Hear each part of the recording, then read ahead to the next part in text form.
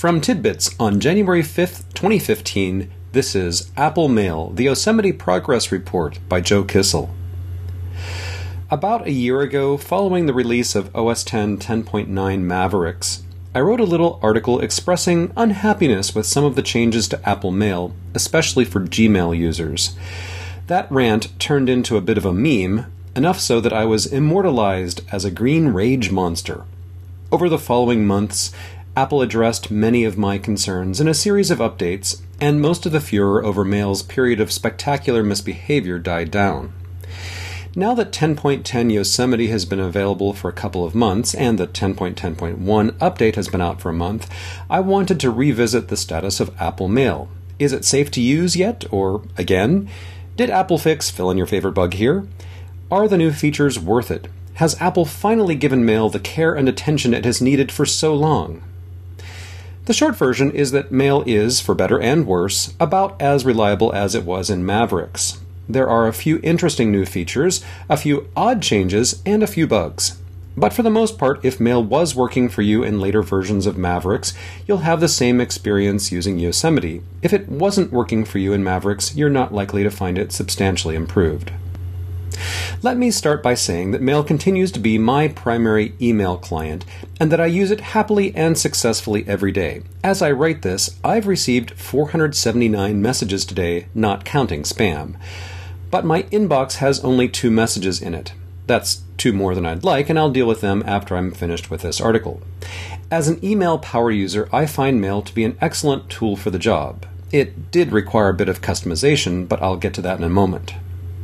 However, note that I no longer use Gmail as my primary email provider. Although I have many different email accounts that I use for testing purposes, including Gmail, Exchange, and iCloud, the account I rely on most heavily is a good old-fashioned IMAP account. In my experience, that's the sort of account Mail works best with. When I hear tales of Mail woe, they most often come from people who use Gmail or Exchange, or who use POP instead of IMAP. Furthermore, as I've often lamented, Mail's default configuration is awful. In order to make Mail usable, I had to display and rearrange the mailbox list, create smart mailboxes, customize toolbars and message headers, fiddle with numerous preferences, and set up a bunch of sorting rules both on my Mail server and within Mail. I also had to add several third-party plugins, of which the most important to me are Mail Act-On, SpamSieve, and GPG Mail. But the end result is a client that behaves almost exactly the way I want it to.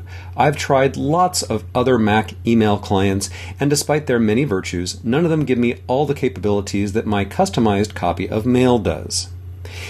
In short, if you think about email approximately the way I do, you use a conventional IMAP provider, and you're willing to spend a bit of time fiddling with settings and plugins, Mail in 10.10.1 is just fine.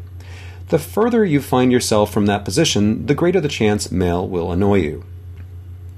Apart from adopting Yosemite's new fonts and flat icons, Mail looks almost the same as it did in Mavericks. There are a few subtle changes. For example, section headings in the mailbox list are no longer shown in all caps.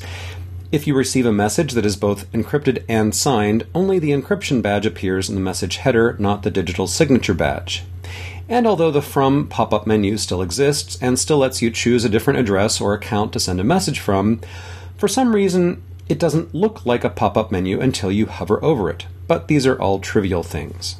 Of the more substantive changes, the 3 biggest are Mail Drop, a new feature that routes attachments via iCloud rather than enclosing them in the body of your message, Markup, which lets you annotate PDFs and graphics without leaving Mail, and Handoff, which enables you to start composing a message on one device and pick it up instantly on another without even saving it as a draft. These features all work approximately as advertised, and they're nice, but they all feel sort of tacked on. I had been hoping that the Mail team would take this opportunity to seriously rethink some of the less successful aspects of Mail's user interface, fix long-standing bugs, and modernize Mail with new organizational and automation features.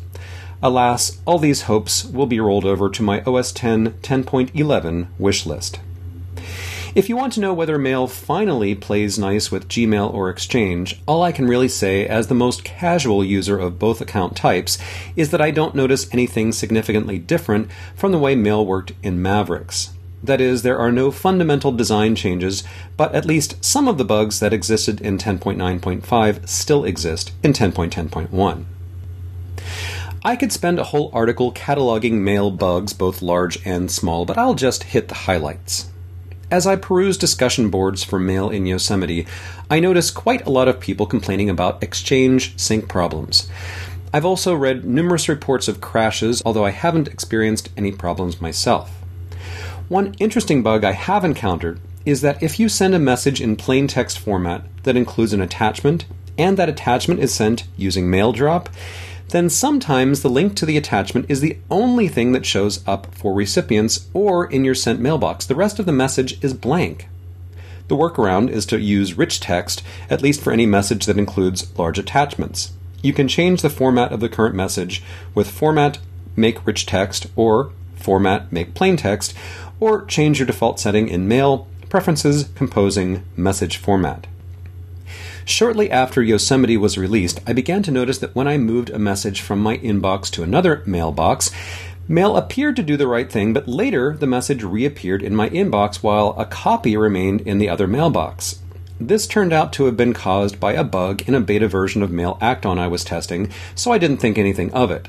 But Dan Frakes reports that he's seeing previously filed messages pop back into his inbox with one of his Gmail accounts, but not another of them, even without the Mail Acton plugin installed. Perhaps the most interesting and widespread bug I've heard about involves a new checkbox, which is optimistically labeled Automatically Detect and Maintain Account Settings and is selected by default. Apple claims this setting, when enabled, lets Mail automatically figure out things like which port and authentication method to use, which might otherwise require trial and error to determine. Unfortunately, many users have found that Mail guesses wrong. With that box checked, Mail overrides manually entered correct values and causes connection failures. The fix is to uncheck the box and fill in the right port and authentication settings manually, just as in previous versions of Mail. But you have to do this for each account, both incoming and outgoing. To fix incoming accounts, go to Mail, Preferences, Accounts, Account Name, Advanced, and uncheck Automatically Detect and Maintain Account Settings. For outgoing accounts, go to Mail, Preferences, Accounts, Account Name, Account Information, and choose Edit SMTP Server List from the outgoing Mail Server SMTP pop-up menu. Select an account in the list at the top, click Advanced, and uncheck Automatically Detect and Maintain Account Settings. Repeat for each SMTP account. People are constantly asking me if I've tried this or that hot new email client that promises to revolutionize the whole concept of email and solve all my problems. And I say thanks, but my email is already entirely under control. Apple Mail is far from perfect, and I'd be the first person to point out its flaws. Even so, it's the tool I like best, but that's because I've spent years fine-tuning everything to my liking, figuring out how to solve or work around bugs, and experimenting to figure out the most effective ways to use it. If you too want to like Apple Mail but feel that you can't quite get a grip on it, I'd like to offer my help. Take Control of Apple Mail 2nd edition, freshly updated to cover Mail in both Yosemite and iOS 8, helps you understand Mail's idiosyncrasies, fix problems, optimize the app for greater efficiency, and even become a better correspondent.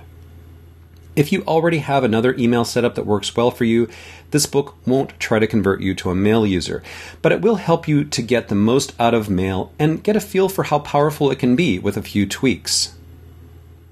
This is Tidbits, sponsored in part this week by CrashPlan, Smile, and ScanSnap. To follow links, make comments, read related articles, subscribe to our podcast, and get updates via email, RSS, Twitter, Facebook, and our iOS app, visit us at tidbits.com. I'm Joe Kissel, and thanks for listening.